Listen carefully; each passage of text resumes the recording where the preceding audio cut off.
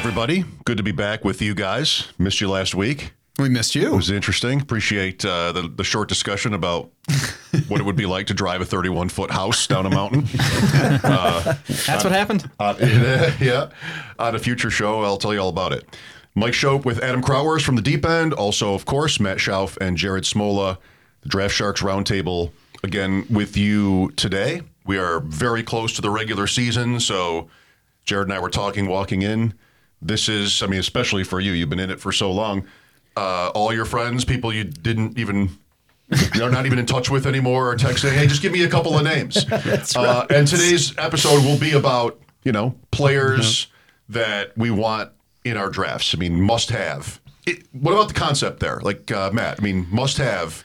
How seriously do you want to sort of use that term or think of that term? It's evolved for me over the years, and it's evolved as I've been drafting more teams in different formats. So I want to start off today by saying nobody is a must-have for me, and I think that is probably the biggest mistake that you can make in any draft is when you head in saying, I've got to have this guy, because then if it's a running back who's normally going late in round 2, and all of a sudden running backs get pushed up in this draft, and you have to take him at the end of round 1 if you want him, then that's a mistake. You don't just chase somebody wherever they're going to have to get them. So for me, a must-have is relative to value, and that's, throughout the draft. And Adam, that point times whatever when you're drafting all the time, right? Like you don't want to have all your teams have the same players on them, right? Yeah, it's basically must-have at ADP, for the type of build that you're doing. But even that can change. Like if you don't expect players to drop where they should be going. I remember doing a 3K league for FFPC last year, and I had the 12th pick. And I'm like, I'm definitely going running back because I just want to get a leg up on the guys at the beginning who are taking receiver. So I must have these 2 running backs. And then I ended up going to 2 receivers because the value was there. So, there's probably, like Matt said, there's no such thing as a must-have player, but must-haves at ADP, I think is probably more like it.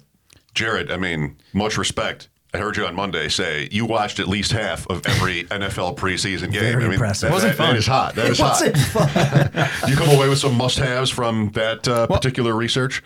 Yeah, what I want to say is, to me, must-haves and league winners is sort of interchangeable. That's how I think about it. I say this all the time. We spend hundreds of hours every offseason ranking and talking about like every fantasy relevant player, but fantasy leagues very often come down to, did you have these like 2 or 3 guys, right? Mm-hmm. Last year, did you have Cooper Kupp, Jonathan Taylor, Leonard Fournette? Like if you had one of those guys, you had a good chance to win. If you had 2 of them, you probably won your league. So we do all this talking, but it's often, did you draft that 1 or 2 or 3 guys that you ended up tilting fantasy leagues? Mm-hmm. Well, let's get into it. Our favorites. We want to thank our host, RockVox Recording and Production of Rochester, New York, professional podcast, voiceover, and live stream studios and production services. Check them out at rockvox.com. These are ordered by ADP, and the first name on the list is a Draft Sharks special, Saquon Barkley. How high would you go, Jared, in the must-have context for Saquon Barkley? Yeah, I've gotten to the point where I'm just taking him in the back half of round 1 if I'm sitting there. And this is an example of a guy, if you have pick 102 or 103, you're not going to get Saquon unless you're going to take him over Justin Jefferson or Cooper Kupp, which I even would not do. But if I'm sitting at 108 or 109, I'm just taking him there at this point because there's no better than a 50-50 chance he gets back to me. With Saquon, for me, it starts with volume, and that is the trump card in fantasy football, and I think Saquon Barkley is, among the 5 or 6 running backs that are going to dominate their backfield in both carries and targets. It's Matt Breida, Gary Brightwell, Antonio Williams. I know Adam's a big Antonio Williams guy, but Stan, yes. Saquon when healthy is going to rack up the touches. That's huge. He was an elite prospect. We can laugh now. He was the 2nd overall pick of his draft, which even at that point, people weren't like it's super crazy. Guys were like, you probably shouldn't have gone that high. Well, and the criticism at that point specifically was, why did they take him instead of Sam Darnold? That one's worked out so far. Saquon's still just 25 years old. Entering year 5, the aging curves we looked into for our dynasty rankings this offseason say that running backs still produce 97% of peak production in year 5. So I'm not worried about, Saquon's age, not worried about the health. I mean, these 2 years removed from the ACL now. The ankle injury last year was totally fluky. That's behind him. I like the coaching upgrade he's getting with Brian Dable. I think, we've heard this in training camp. He's going to do a better job getting Saquon the ball out in space where he's at his best. Even the O-line, I think, is going to be a bit better. We had Dan Schneider on our podcast, and he was, basically confirmed that the run blocking has been better in camp than it has been the past few years. So everything to me is coming together for Saquon. To me, he should be the 7th player off the board. I think Christian McCaffrey, Jonathan Taylor, Kupp, Jefferson, Chase, Eckler. To me, Saquon Barkley is the number 7 player in fantasy drafts.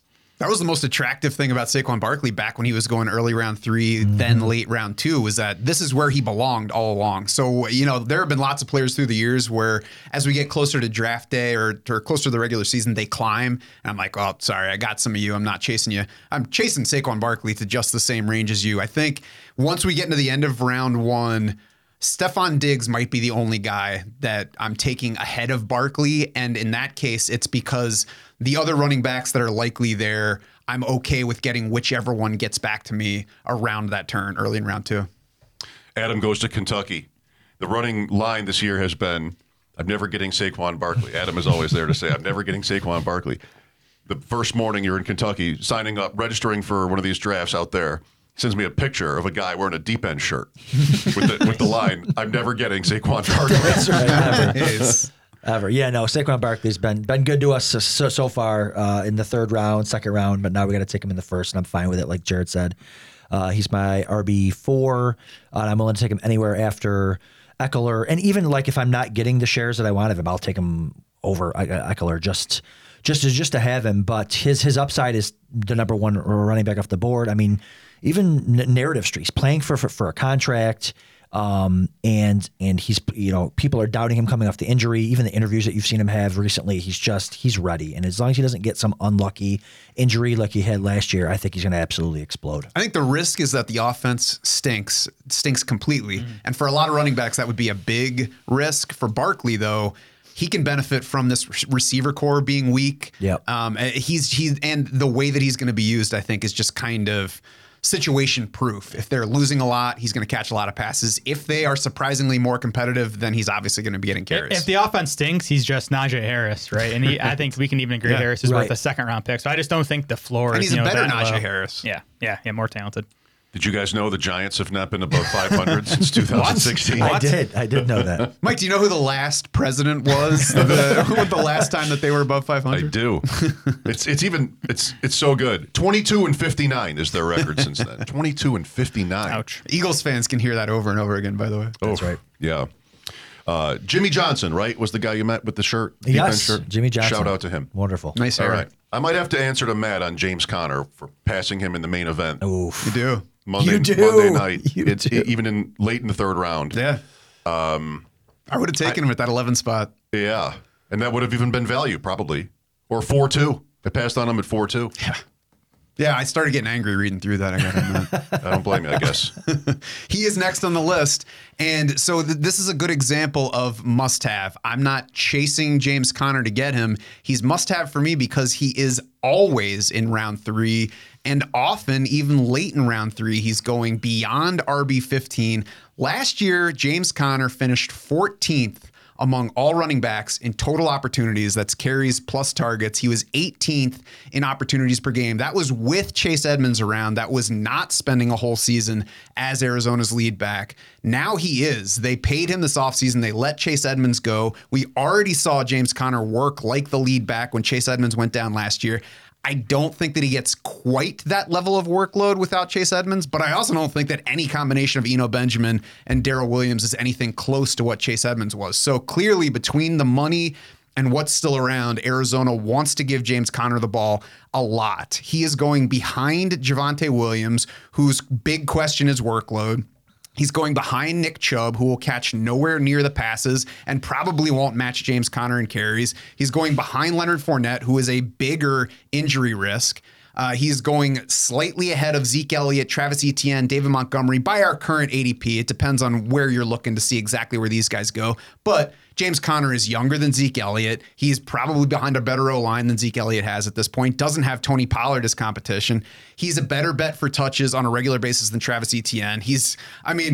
James Conner, I'll give you maybe not the most exciting player. He's more exciting than David Montgomery. Like he's at the least, he's David Montgomery in a better offense that has showed us it likes to lean toward the running game. So I think that the only thing that that's holding people back is injuries. The last time I trusted James Conner, he got hurt. Okay, sorry. I'm sorry you've been hurt. Try to get over it. Now you're taking him in round 3. So even if he hurts you again, he's not hurting you as much as he did when he was a Steeler. And then the final point, like we've seen this guy finish among the top 6 PPR running backs twice in the past 4 years. So if he doesn't get hurt, I don't even have to say this could happen. I can say this did happen. So there's absolutely no reason that James Conner should be going where he is. He is like he and Dalvin Cook are the two guys in the league where I feel like it is reasonable to point to injuries. And that was probably what spooked me the other night is, once in the big money drafts, I get to James Conner, and I've been drafting him as much as most people, but I looked away because the injury history on him. I'm looking at Draft Sharks, try to give you a sort of a stat on that. Yeah, I got it pulled up right here, good, Mike. good. If you trust the injury guide, and I think you should, we have DeAndre Swift, Leonard Fournette, Derrick Henry, Dalvin Cook, all his bigger injury risks. Okay. And now Connor's still an injury risk. We have an 83% chance to get hurt, but all these running backs are. To me, the only argument against Conner is just the quality of wide receivers that are available in that same range of drafts. Yeah, same here. If you start running back, which I don't know, you probably shouldn't because then you're exposing yourself to much more injuries. But if you start running back, you're probably going to want to take receiver there, whether James Conner's there or not. But like Matt said, he's going so late in the third and late in drafts that you can plan a attack around him where you can go receiver, or receiver elite tight end, or even running back receiver, and then come back and get Conner. So I like Conner because he is good for all these different builds that you want to do in drafts, because the receivers in the 4th round are sweet, the receivers in the 5th round are sweet. So you can still get yourself a couple good receivers and have James Conner and another good running back. So yeah, I agree with what all you guys are saying. I know the injury risk thing because he has burned people in the past, but I have a couple late round picks in these high stakes leagues coming up. And I'm definitely gonna have a couple of builds where I'm targeting Conner in the late 3rd. Is the ADP slipping a little? In the main event, Monday night, 4-6, last night in mine, 4-4. Insane. Why would that be? What is the specific, is there a specific reason? Other guys moving up, or is that moving him down, or is there a reason for it? I think it's what Matt said. People just they've been burned by him before, and he's not a sexy pick. Like he's not a guy that's going to have these flashy highlights and all that type stuff. So I think that's really it. And there's certainly value to be had there. And he's not going to be your only running back. Like as long as he doesn't tear his ACL, he's going to play most of the games. And everyone's going to have running backs that get hurt. Like you can't expect a perfect season out of every player. If you need James Conner to get sexier, just go find a shirtless pic of him. On a per game basis, I think he's going to be similar to the Leonard Fournette, the Aaron Jones, the Alvin Kamara, even the DeAndre Swift. I know people will be pissed if I say that because a lot of people love Swift, but I think the fact that he's going around to 2 rounds after those guys, the injury risk is sort of baked into the price tag. I must have thought I had more of them than I do. I'm looking at my FFPC portfolio, and I see Matt's name as often as I see my own. From the Football Guys Podathon last week, you ended up with James Conner there. No surprise if you're paying attention. All right, sticking with the Cardinals, Jared, Kyler Murray. Are we all kind of really into Kyler Murray? Yes. I think Matt's the low guy, so maybe he can rebut this. I'm not against him, though. Yeah, so for me, it starts with a philosophical thing. Like, I want an elite quarterback. I talked about that on the Perfect Draft podcast. I just think the quarterback landscape has changed over the past, 5 or so years, and we just have these handful of guys who are both elite runners and really good passers. Murray, I think, is one of those guys.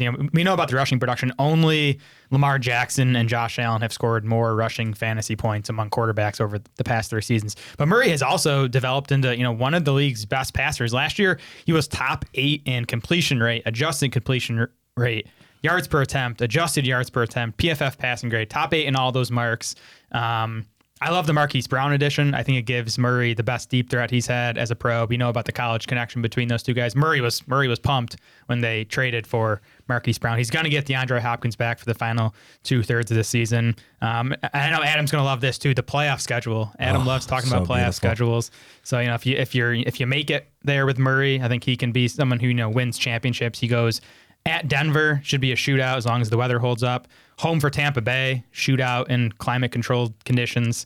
And then at Atlanta, bad defense in the Dome. So good playoff schedule for Murray. And the last reason I love him, the price tag. He goes in round like 6 or 7. I just think the opportunity cost is not that high there. If you want Josh Allen, you have to take him over, DJ Moore or James Conner. If you want even like Justin Herbert, you got to take him over Allen Robinson, Jalen Waddle, those quality wide receivers. But with Murray in round 6 or 7, like to me, the wide receiver quality has dropped off at that point. Running backs are all kind of the same for the next few rounds. So Murray is, clearly, I think, my top target in that round 6-7 range. Yeah, I think the only way that Jared and I differ is Kyler Murray is a bit more of a specific target for Jared, whereas he's one of the I'll take whichever of the top 6 quarterbacks get to this point. That's fair. Adam?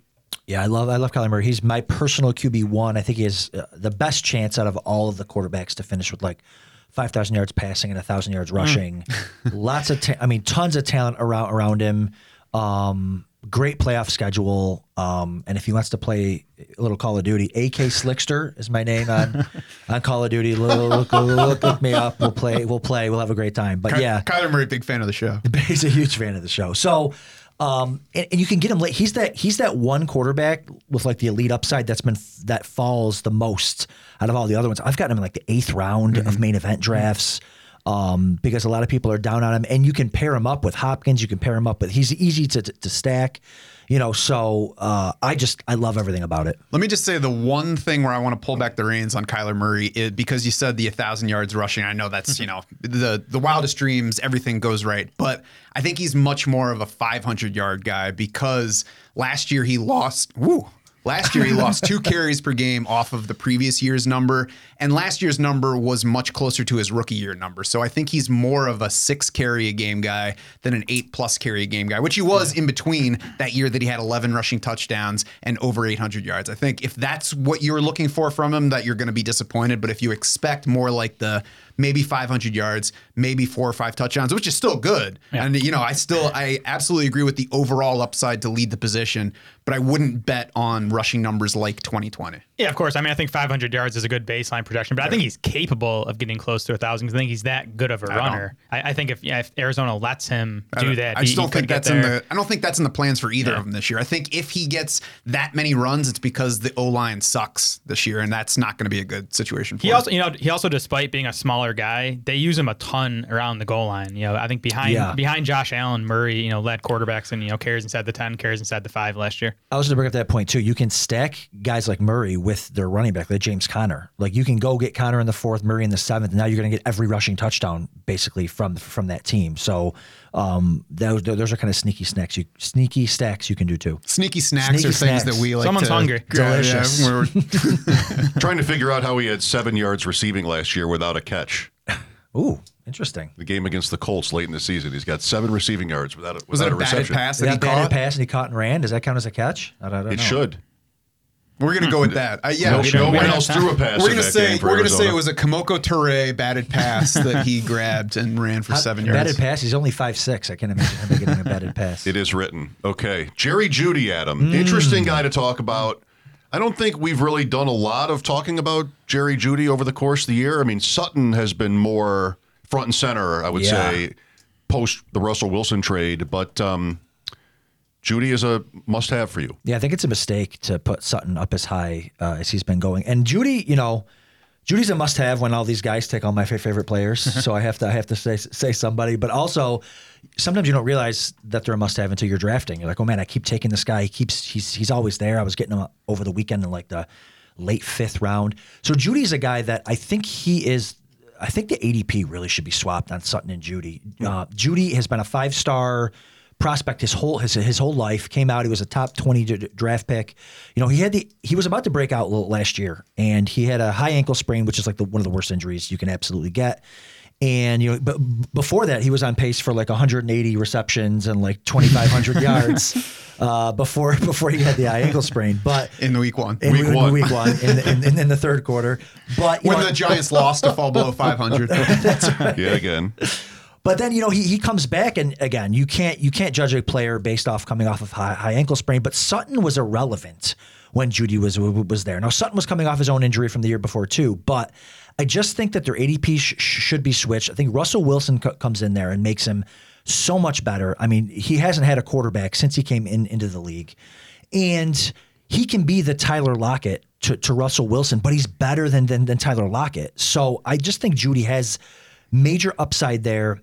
And Sutton is the type of receiver where, I know we're not talking about Sutton, but when you have to, if Sutton wasn't there, Jeudy would be going much higher. Sutton's a guy that lives off of jumping 10 feet in the air and landing on his head to catch footballs. I mean, people were posting clips of Sutton wide receiver 1 this year, and it's him like jumping up and landing on his collarbone. Like, we don't want, like, there's a chance Sutton gets seriously hurt with the way he plays. Think of Kenny Galladay. Think of all those guys that rely on that. Think of Mike Williams. Exactly. So Jeudy is a route runner. He's going to catch balls and he's going to get out of bounds. Like, that's so.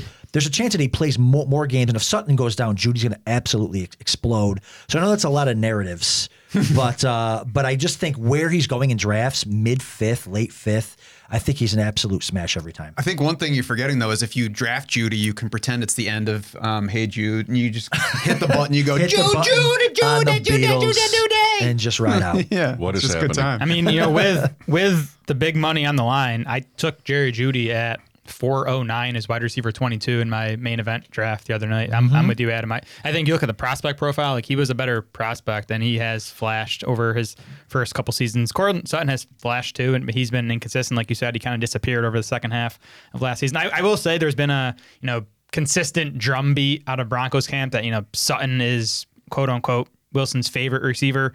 Yep. We'll see how much that means. I mean, I wouldn't even be opposed to someone saying Sutton should be going ahead of Jeudy, but they should be close. And Sutton goes around to 2 rounds ahead of Jeudy in these drafts. Yeah, I think that the drumbeat has probably been overrated some because, I mean, Russell Wilson came out when he was in Seattle and talked about how much fun it was to throw to DK Metcalf. Yep. And then it was still DK Metcalf and Tyler Lockett performing right next to each other in the regular season. Tyler Lockett, the more efficient ball catcher. He also had a deeper ADOT than DK Metcalf. And that's kind of the comp here is if you look at those two, you're like, oh, Metcalf's a downfield guy and Lockett's a short range guy. Lockett had a deeper average depth of target than DK Metcalf last year. So you don't have to be against Courtland Sutton to even be in favor of Jerry Jeudy. And you talked about the prospect profiles. Courtland Sutton was not an amazing prospect. He was a 2nd-round pick in a weak wide receiver class who got passed by somebody in his final year of college who was a meh transfer. So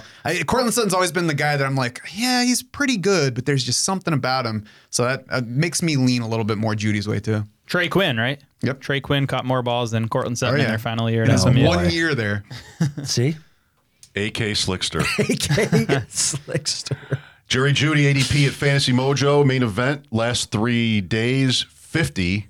Juju Smith-Schuster, 49. Oh. So you want to be drafting, you over there want to be drafting in the 1 spot so you can come down with both of these guys. I mean, I did a main event draft. So we're moving on to Juju now, so I can just roll into that. Please. Oh, perfect. So I did a main event draft where I went Christian McCaffrey, Pitts. I forget who I went in the 3rd round. It doesn't matter. And then The shine of Pitts made it Drake blinded. Quinn. Pitts gets you at 212. It's one of those nights. Everything was rolling great. And then I went Jeudy and Juju. And it's just because Juju has massive upside too. He's already proven that he can do it. Now we can argue that Antonio Brown was there and taking targets away, but he was like 21 years old and he was killing. So he has that season under his belt. He's got the Cooper Kupp vibes to me this year. Not that he's going to have a historic season, but he's leaving an offense going to a much improved offense, much improved QB, much improved play caller, and he's proven that he can do it before. So he's a guy that, and if Kelsey's 33, if Kelsey goes down or if he slows down, Sky Moore's a rookie. MVS has proven to not be that great over his career with a Hall of Fame quarterback. I mean, there's room for Juju to absolutely smash. So he's another guy that I've been taking in the 5th round. It's really hard for me to say no. He's one of those guys that I have to start picking other players because I don't want too much of him in case he gets hurt. But Juju has massive upside. And he's playing on a team that needs to win, that lost. I mean, Tyreek Hill, generational talent. They need somewhere else to go with the ball. And if Mahomes can just trust him, I mean, he could absolutely kill ADP here. Yeah, I mean, I've talked against Juju. I'm kind of at the point now where I'm like, all right, well, let's see what happens. There's the upside case is there, so I'm waiting to see. Last night in the main event, he slipped to 5-9 in mine. I'm looking at that because of the next guy we're going to talk about too. So Judy went 4-8, then Amon-Ra, then Deontay Johnson, and then to us, my partner Mark and I, Rashad Bateman. And I think my friend thinks I love him more than I really do. So I'm looking forward to Matt's ensuing commentary about Bateman to pump me back up. And Bateman's ADP is going, and specific draft position is going to differ quite a bit based on where you're drafting. We talk a lot about the high stakes drafts. Obviously, most of the people listening are not actually doing those drafts, but doing more home leagues. So if I look at the home league ADP on DraftSharks.com right now, Rashad Bateman's 34th among wide receivers, which is the first mark heavily in his favor. You don't have to bet heavily on the guy who is obviously the number one wide receiver in Baltimore. Marquise Brown as that number one wide receiver in Baltimore last year, wide receiver 11, wide receiver 12, depending on the format, in expected fantasy points with Lamar Jackson. Now, if you're like, expected fantasy points, what does that mean? That's stupid. How about real fantasy points? It's because you have to look at what can happen in case a guy gets more efficient, gets luckier on touchdowns, whatever. So in terms of expected fantasy points, which is basically the usage that Marquise Brown is getting, he was right at the bottom of wide receiver 1 territory. So that's automatically the ceiling for Rashad Bateman is at least at that level. Now, he's also going behind Amari Cooper, Hunter Renfrow, just ahead of Elijah Moore, DeAndre Hopkins, Devontae Smith. I think he crushes all those guys in upside. And then the thing that has been kind of late developing in this case is we've all expected Baltimore to go a bit more run leaning this year, at least a bit more, maybe significantly more. Now we're heading into the season. We don't know if J.K. Dobbins is playing in the opener. We know that Gus Edwards is on the pup. We know that Mike Davis is going to be heavily involved. We know that things are so bad in that backfield that they were like, ooh, Kenyon Drake, he might help us. The answer here is not who's going to be the lead back for Baltimore. It's these Ravens actually might be in better shape for throwing the ball a lot more. So I know I've gotten a little bit more interested in Mark Andrews. He's still going a bit expensive for me to be super interested, but the person that this really helps just in terms of upside is Rashad Bateman. And again, if I'm drafting him as a wide receiver 3 or a wide receiver 4 in some cases, if he smashes from there and, delivers like wide receiver 2 level scoring, round 2 level wide receiver scoring ultimately, then that's a difference maker. That's a season making pick. All right. Yeah, no, You in, Mike? completely agree. I'm back. Completely agree. Well, even in the high stakes leagues, he tends to go at the end of that, round 3 to 5 wide receiver round. He's usually wide receiver 25 to 28 in that range. And in those, there's a chance that you can get Rashad Bateman and Lamar Jackson in back-to-back rounds. And whew. That's part of it, right? Yeah. I mean, not so much necessarily in the main event, but of course in best ball, Judy, Wilson, Bateman, Jackson. We already did Kyler Murray and those options for Arizona. So Philadelphia applies here with a couple of their receiving targets. I think teams are, naturally trying to link those players. Yeah. Plus, people forget too. Like he was a rookie last year and he was hurt. Like go look at his college film. He played at a big time school. He was unbelievable. I mean, one-handed catches. He just looked so good. He looked ready for the NFL. And here we are 2 years later. He's kind of like a post-type sleeper. I think he's going to be great. So we've had a run of receivers here. By the way, you mentioned Kenyon Drake. That was our first show. Late round upside picks. Do I get credit? I had Drake. Do I get credit if he? Absolutely. If he lands in Baltimore. I did not predict he would go to Baltimore. He did sign. He did. Yep. All right. So this week's assignment, 3 must-have players. My first guy was already taken by Jared, Dallas Goedert. I got to talk about him one more time. Right, I got one more chance before he starts to smash this season. But to me, it starts with his talent. Like I think he's still underrated, and I think he's one of the best pass catching tight ends in the league. The advanced metrics back that up. PFF had him 3rd in their receiving grade among tight ends last year, behind only George Kittle and Mark Andrews. Goddard 2nd in yards per route run last year, behind only George Kittle. So I think he is one of the 5 best pass catching tight ends in the league. Zach Ertz finally out of the way. We waited for it for a few years, and Goddard was the tight end 5 in fantasy after that Zach Ertz trade last season. And that was despite the Eagles being, one of the run heaviest teams in the NFL. They finished dead last in pass attempts last year. So I think that's the concern for people is, what happens to Goddard's volume now that A.J. Brown is there.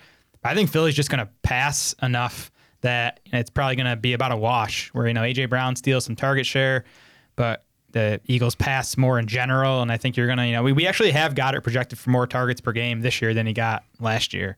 So to me, Goddard, I think he's going to score in the same range as George Kittle, who is going, 2, 3, sometimes 4 rounds earlier. So I'm taking that discount. I think Goddard's going to outscore Dalton Schultz. I think he's going to outscore TJ Hawkinson. I think he's, the best value at tight end. Real interesting strategy play in these drafts is Goddard, especially in FFPC with the 1.5, because it really has just the way it's fallen. The tight ends everybody wants are going in the back half of the grid. Yes. So with Goddard, like if you're picking early, Goddard or anybody, who do you get? We've talked about this before. Like you don't want to get to Kelsey that early. Round 2, the guys are usually gone, and so on.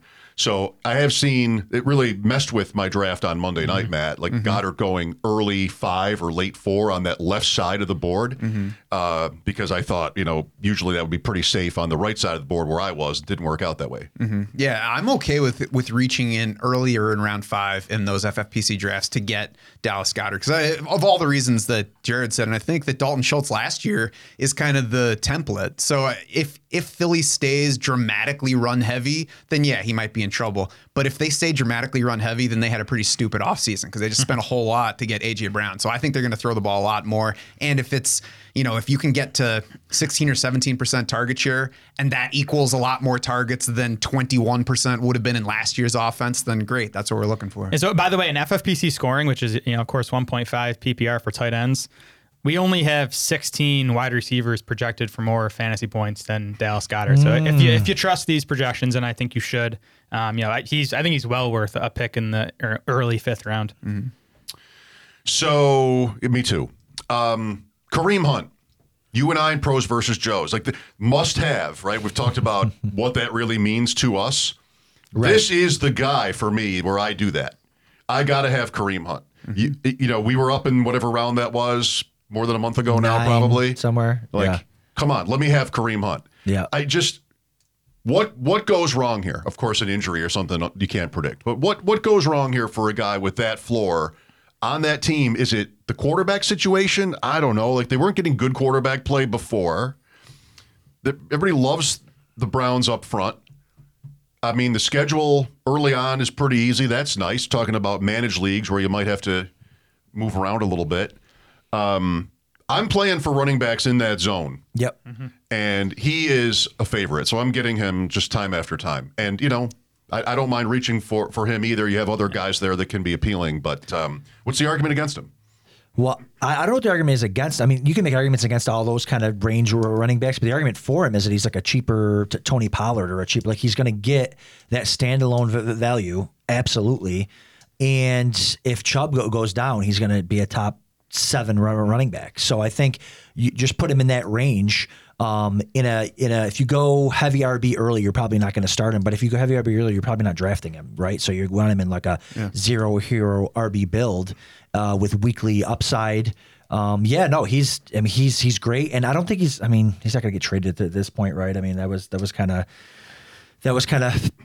past, I think, although there still is time, I guess. But that would have been nice because there's always that upside too. They trade him somewhere where he becomes a bigger focal point weekly. But yeah, he's also very talented. And there is no goes wrong for him, I don't think. He's going deep in RB3 territory. Right. So if he gets hurt in week 1, if he gets hurt, you lost a running back that you took at the bottom of RB3 territory in round 7 or 8. If that's killing your season, then you were lying to yourself about how your season would have gone otherwise. The other thing that I've liked about Kareem Hunt throughout draft season is that like every possible path for the Browns carries upside for him. When Deshaun Watson is around, maybe they throw the ball more. Great. The offense should be more efficient, more scoring opportunities for everybody. Deshaun Watson's out. Great. Then they're going to have to lean on the backfield more, run the ball more. That's going to be more work for Kareem Hunt. Kareem Hunt gets traded. Great.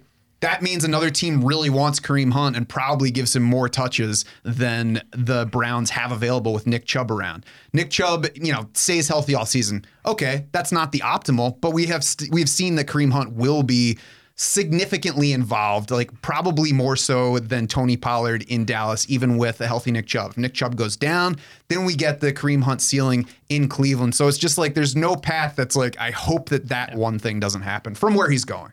Yeah, there were 5 games last year that Chubb and Hunt were healthy together. Hunt averaged 11 carries and 4.2 targets per game in those 5 games. Like that's startable as an RB3 flex, right? That's startable. Then you have the RB1 upside if something happens to Chubb. The league is getting smarter on running backs every year. I've never really thought. I mean, nobody's predicting a Hunt trade per se, but like, what were the odds? To me, that was almost no part of the analysis at any point. And here we are, like, after cutdown day, and you're seeing, leading up to cutdown day, oh, Minnesota is taking calls on Alexander Madison. Oh, Buffalo is taking calls on Zach Moss, and these things. Like, those things did not happen. The Ravens sat there, their guys hurt, and they went out and signed a guy who was 9th in the league in rushing 2 years ago, like, just for free. So I think fantasy players are getting sharper. NFL teams, I think, are getting sharper. Doesn't mean a trade couldn't happen, but I can't imagine a team trading anything of consequence for a running back and liking it. For them, even a guy this good. Yep. So Kareem Hunt, pretty much a must-have for me, yeah. And Rondale Moore is almost as important to me. Just love all of it. Just a wide receiver you can stick in your pocket, I think. So small. The prospect, the quarterback, the opportunity with Hopkins out to start the season, the price. I have lots of Rondale Moore, Adam. Yeah, he's great early on in the season. You can pair him up with guys like, Jameson Williams. Maybe you get him in the first half. Jameson Williams maybe pops through in the second half. The only thing about him is Hopkins coming back for me. I generally like to draft more for like, hey, at the end of the year, I want to be cooking. Whereas if Hopkins comes back and he's fine and Marquise Brown's healthy, I think he struggles to really have a role weeks 14, 15, 16. But you can certainly use him early on, I think. I mean, if they can use him correctly, it's just Marquise Brown and him, and Zach Ertz a little bit in the passing game, and of course James Conner with some checkdowns and stuff. But I think he could have some big games if they use him correctly. They got to get him more down the field. His 8-out last year was horrible. It was like less than a yard. Wasn't it? But listen, if you want to hand him the ball, fine, like whatever. But you got to get the ball in his hands. If they can use him correctly is my sticking point, and I don't believe that Cliff Kingsbury will use him correctly, because look at last year, they didn't. For me, Rondale Moore's fine where he's going. I don't think there's anything big ahead of him because of how much is there, and because I simply don't believe in Cliff Kingsbury optimizing what he has so far. He is saying all the right things. He has been saying all the right things, Jared, this summer about Rondale Moore. We just have to see it. Mm-hmm. And I know Moore is small, but I don't think he's a gadget guy where he has to be used the right way. I think he can play more just traditional slot receiver and win that way. So I'm less concerned about Kingsbury's inability to use him the right way. I think he can succeed kind of however he's used, as long as he again doesn't have the 1.2 yard 8-out or whatever it was. All right, a couple more. We've heard a lot about Evan Ingram. I think I have this summer from Matt, but he's on Adam's list today. Yeah, I was kind of sick of talking about Kyle Pitts as much as I love him, but I had to put a tight end on this list. But Evan Ingram's a guy where we talked about if we miss out on these tight ends early and we miss out on, let's say you pass on the elite ones, like, all right, I'm going to go get Dallas Goedert, and then Dallas Goedert goes like, oh, now what do I do? Evan Ingram's the guy that you can get kind of anywhere you want in that range, and he's a guy that you can grab earlier than ADP. He's down in Jacksonville. Head coach Doug Peterson, history with tight ends. That's kind of the big reason why he probably signed there, and a big reason why they wanted him. I think he's still very talented. Had a great rookie year for the Giants. Been injured since. Terrible organization, but only 28 years old. Very, very skilled. As long as he can stay healthy, I think he'll be okay. And the drumbeat there out of camp is that the offense is going to not run through him, but he's going to be a part of the focal point of the offense there. I mean, Christian Kirk, okay, fine. Zay Jones, ETN, okay. But like Evan Ingram could certainly be. He could even be number 2 on the team in targets, which you're crushing ADP because you're probably taking him at like tight end 16 or so. Can they be efficient enough? They should be losing enough. Can they be efficient enough to make that work again at that price? What are you worried about? Mm-hmm. Sure. Brevin Jordan, by the way, not on our list, but somebody who's moved up in that sort of area right next to Ingram on the Mojo list. Which I would never. I mean, Evan Ingram way higher to me than Brevin Jordan. Yeah, the Jordan. Not to get off topic with Jordan, but I know people like his preseason usage. But Farrah Brown didn't play in the preseason. That's kind of my concern. And Lovie Smith called Brown his quote unquote starting tight end a few weeks ago. I just think he might eat into Brevin Jordan's workload a bit more than what we saw in the preseason. But yeah, Ingram is my plan in these drafts if I miss out on the elite guys plus Dallas Goedert. You're just going to wait for Ingram at that point. Jaylen Warren. I love how far immersed we all are in this.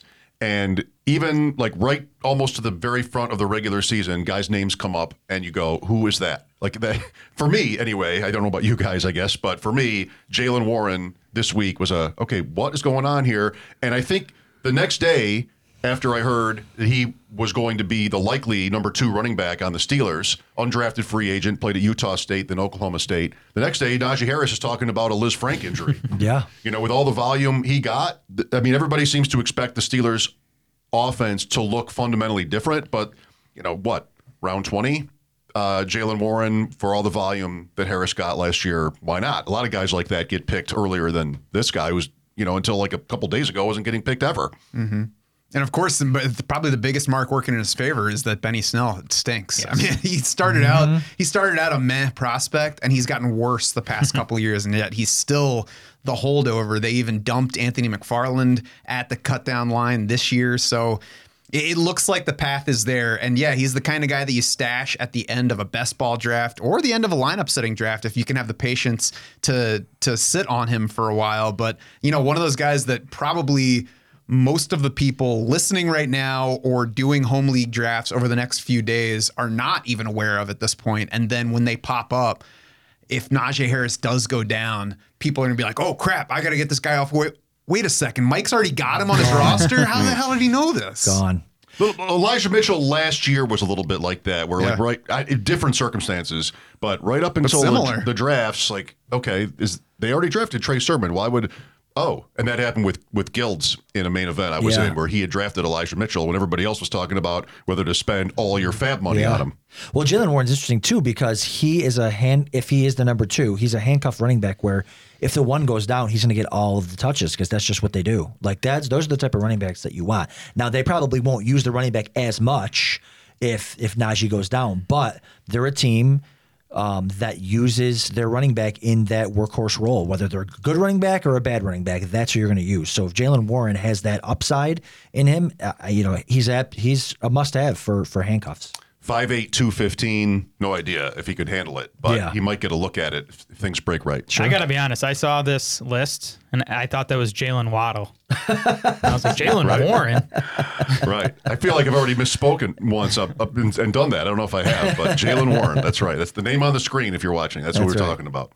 One more, which in Matt's way is 2.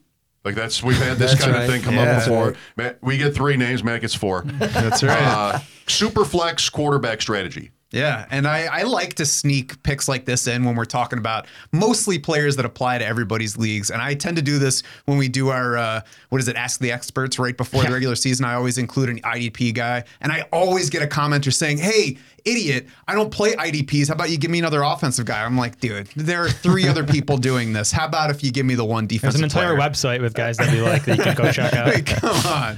So anyway, Superflex, a lot more of it this year. I've been drafting a lot more of it. And I want to talk about these guys, but Trevor Lawrence and Justin Fields, they're just not gotta have them guys in a 1 quarterback league. Because normally I'm just going to draft a quarterback. I might not draft a second at all, especially if we're talking home league level. So they're guys that I like very much that often don't have a spot in 1 quarterback leagues. But if you're playing Superflex, these 2 should be part of your heading into the draft strategy. And that's because both of them are going well beyond where their upside sits. They're quarterback 17 and 18 in ADP right now.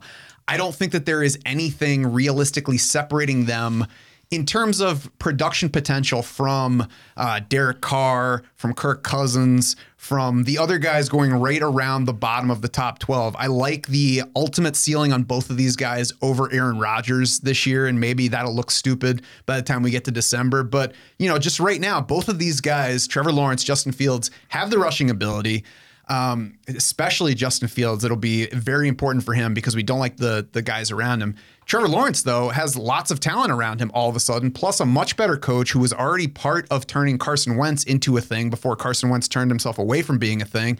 So they're both set up, Trevor Lawrence in terms of situation and talent, Justin Fields in terms of talent, to at least give us spike weeks. And so if we're building a super flex roster, I want to get one quarterback early within the first 2 rounds. Then I can wait a little bit, grab an elite running back or an elite wide receiver, maybe both, depending on where we're talking about, get one of these guys as opposed to feeling like I need to double up on quarterback in those first 2 rounds. And then it's just a matter of sitting back and watching what happens with these two. Because they're not locks, but I'm excited to see if they deliver on their upside in fantasy this year.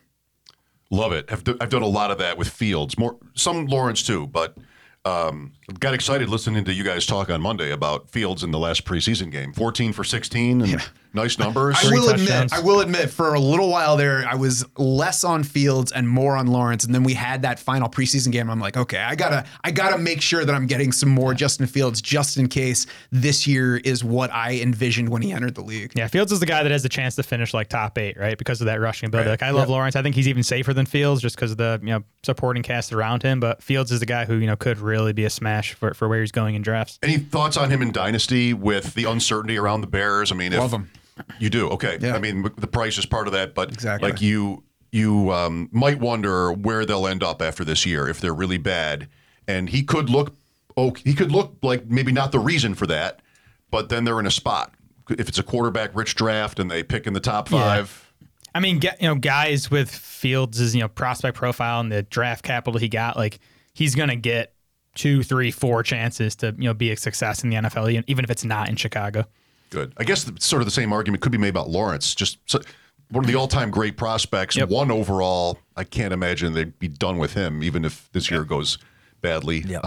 He's going to have see. to screw up for several years. But yeah, I mean, Justin Fields. So like, what's the difference between him and Trey Lance? Justin Fields entered the league with a much more proven background of production, much higher level in college, was a more accurate passer, even beyond the basic metrics. They both landed in much different situations, and Dynasty balances that out. Right now, it looks ugly in Chicago. If it still looks this ugly a year or 2 from now, then it's going to be a new coaching staff again. So I think unless Justin Fields unravels, which it doesn't look like he's on the verge of doing, he's at least showed us enough that he remains promising on his own. So I'm going to ignore his situation for now, whereas the market is definitely factoring that in and pushing his price down. So that's why, all told, I love Justin Fields for Dynasty, because a year from now it could be like, why did I worry about the situation instead of just grabbing those 900 rushing yards when they were waiting? Really good. All right. So that's about all the time we have today. Good talk. Tomorrow night, get your rest. Another right. podathon tomorrow night, Adam, at Yeah. the Deep End and Draft Sharks. Gotta do a napathon in the afternoon. A napathon, then a Napathon sounds podathon. good. At least I don't have to go to Kentucky the next day. I can sleep until 6:30 in the morning. So I have a drive-a-thon coming up right after we wrap up here. But that's we'll be on 7:30, 9, and 10:30 drafts tomorrow night, 3 in a row in the best ball tournament at FFPC. Yep. And so that should be fun. yeah, everyone hop in. I think our leagues are filled, but feel free to jump. There's leagues. I think those pop off like every hour. I mean, you can draft. You can listen to us and draft in other drafts too. And we're gonna have a bunch of guests on, and we'll post that today. And it's gonna be a really good time. We're gonna learn a lot and try to win. I don't know, how much is it? $200K. $200K. And $25 off the entry fee now. That's right. $25 off the entry fee. So Read the Shark Bites, baby. no. So what is that? Is that buy 5 get one free? Is that what that is? Sure. Oh wow, what a Do you deal. have time for that at this point? I mean, No. I am on fumes. I just In fact, I will also be drafting a main event tomorrow while drafting you one will. of these. Yep. So it's the life of I have a draft tomorrow guy. night at 2, and I haven't figured out what to do about it. Draft it online. What do you mean? We're going to talk about it. What a life for AK Slickster drafting main events and best ball tournaments. We'll be on that thing tomorrow night, each drafting in it while doing a different draft on your phone. Yes, that's right. I don't know if I'm dog enough for that. What but a night. Kyler We'll Murray see. will be watching. Yes, yes. All right. Thank you, everybody. For Matt, Jared, and Adam, I'm Mike. See you next time.